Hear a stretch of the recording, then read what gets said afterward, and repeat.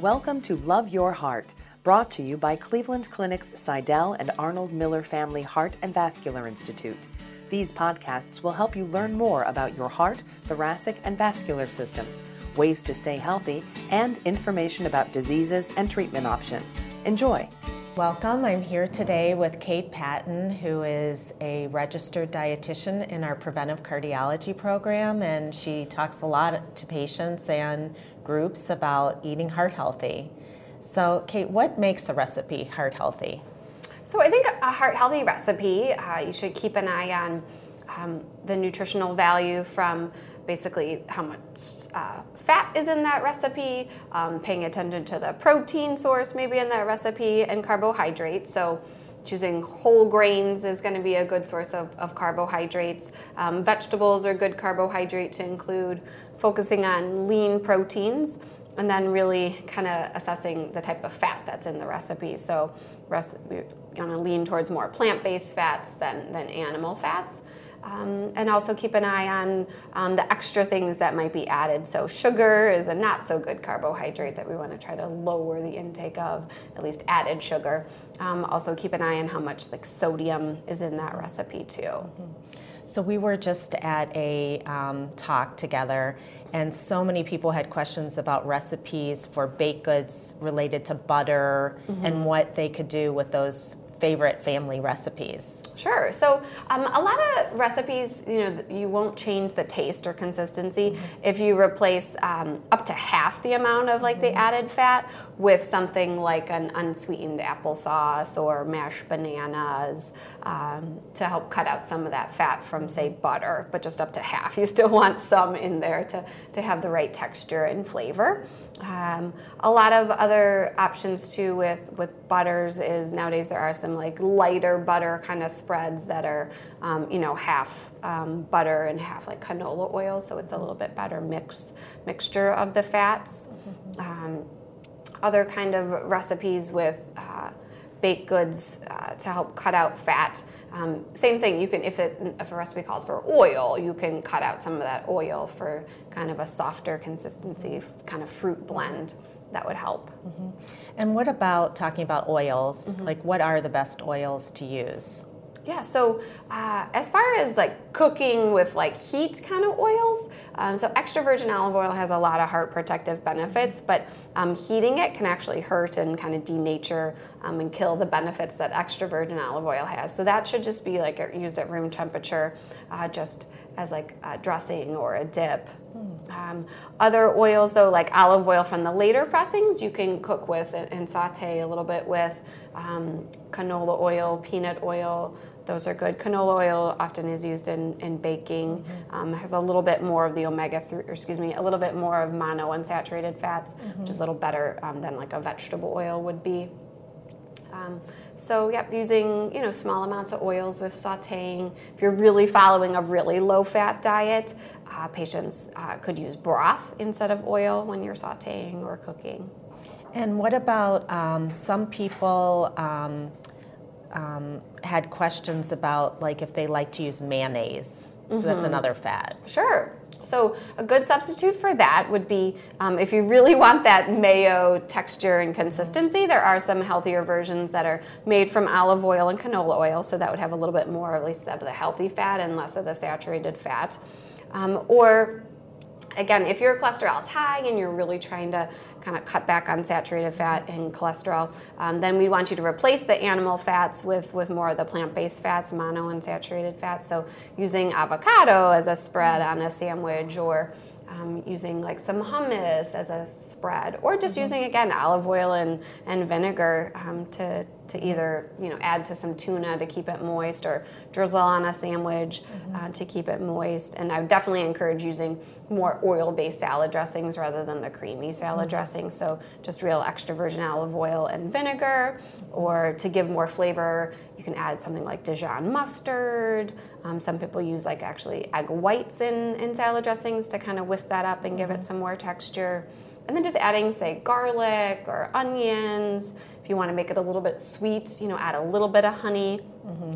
But I really encourage patients to try and make their own homemade salad dressing. Okay. I mean, A, because it's really quick and easy, and B, you get a lot of a lot more healthy fats if you're using that extra virgin olive oil. And then you're getting a lot less sodium too, because prepackaged salad dressings have a lot of salt in them. And some salad dressings can also have a lot of sugar added too. Okay. So this way you're kind of controlling it. What about, we're getting sometimes for holidays or entertaining and things like that, and what if you like a lot of sour cream or dips and things like that? Yeah, that's a great point.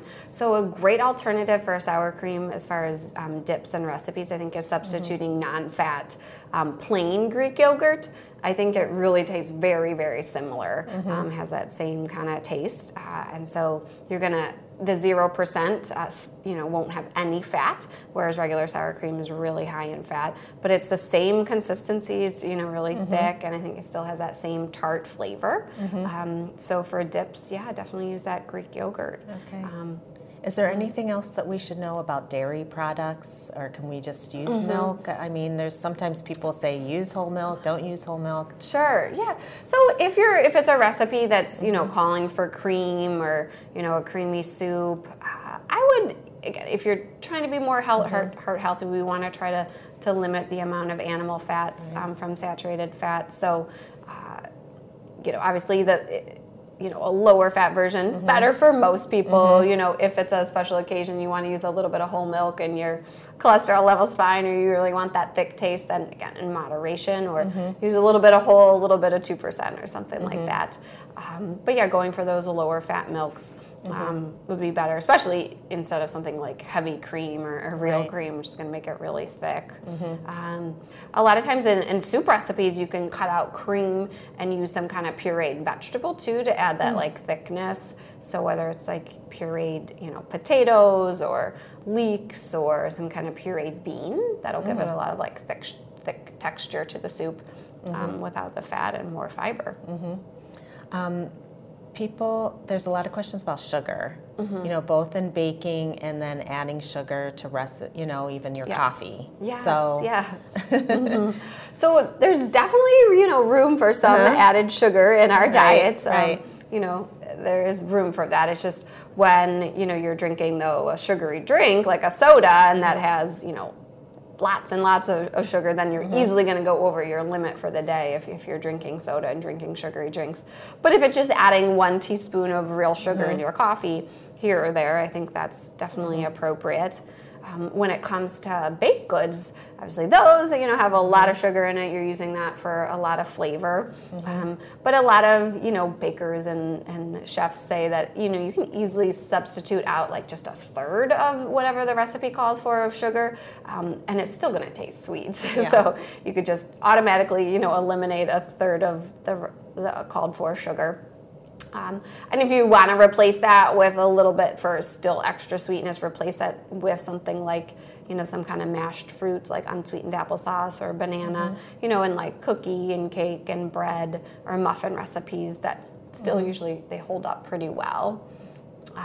As far as another idea too, to give flavor, if you're substituting out some of the sugar but want some extra flavor, maybe adding like a little bit more vanilla extract to give it that flavor, or using something like an almond extract or lemon or orange extract that can give a lot of good flavor, or even things like cinnamon, or if it's, like I said, like a bread or cookie recipe, even just adding dried fruit too. That way it gives it some natural sweetness.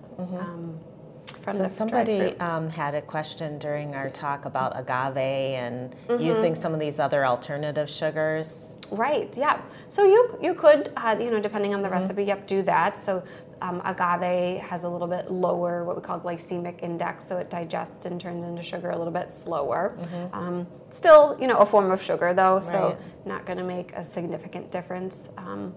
Okay. But yeah, sometimes people think because they're using something else that's good for you, and then it negates any negative. Right, it's better than say white sugar, but it's still sugar. We have a lot of patients that are on low sodium diets, so they have to watch their salt too. Yes. What tips do you have for that? Yeah, so that's a good question.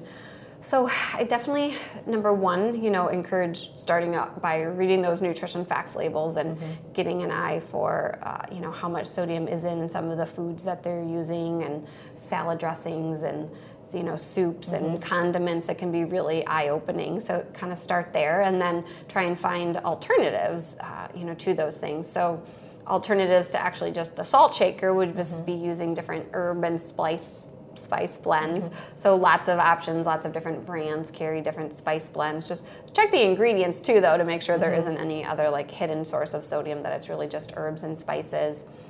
Starting there. Also using, fresh herbs is a great, so, growing your own if you can, basil and things like that. It'll give foods a lot of flavor. I mentioned kind of salad dressings, how to substitute, making a homemade one rather than using the store-bought versions. And oils and vinegars and fruit juices, those are great to use as a marinade too. So a lot of store-bought prepackaged marinades are really high in sodium. Okay. So watch out for that. Try using your own. And then, onion and garlic can give foods a lot of flavor without all that extra salt too. So I'm a big pasta lover. Okay. I love pasta and bread and things like that. And there's a lot of discussion about carbs and trying to decrease white flours and things like that. So what do you do for replacement for that? Sure. So a lot of patients who are on lower carb diets, you're right. So good alternative would be swap out some of that pasta for more of like a vegetable based pasta. So something like using actual like spiralized zucchini noodles or spaghetti squash is a great substitute for the pasta. There are pastas out there too that are made from like beans. So there's like chickpea pastas out there and black bean pastas. So those just have kind of better composition with more protein and fiber than traditional white pasta would have. Also, rice is something that's kind of high in carbohydrates and really dense, just like pasta.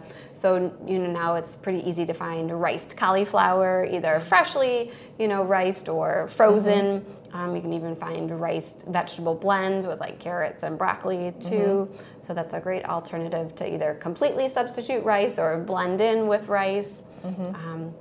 If you're cutting back on carbs, you'd also want to watch out for the potatoes. So a good alternative for potatoes is like mashed cauliflower.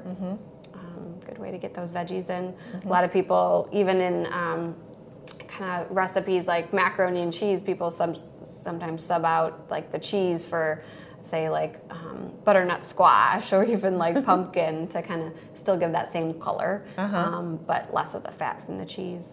Okay. Well, that would be questionable taste, questionable, right. A new taste, but it sounds like it could be really some good ideas as far as like switching things out and getting some new vegetables in, Right.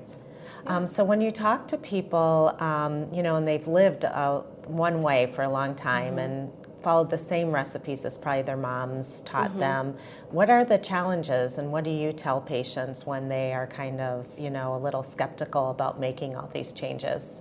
Well, I try to, find out what they can kind of live without. So, where can they make some changes or substitutions, and then figure out what they want to keep the same, and then try to have them, modify, recipes just, slowly, like I said, by just using a little bit less sugar, or, instead of frying, people tend to use air fryers a lot. So that's a great alternative.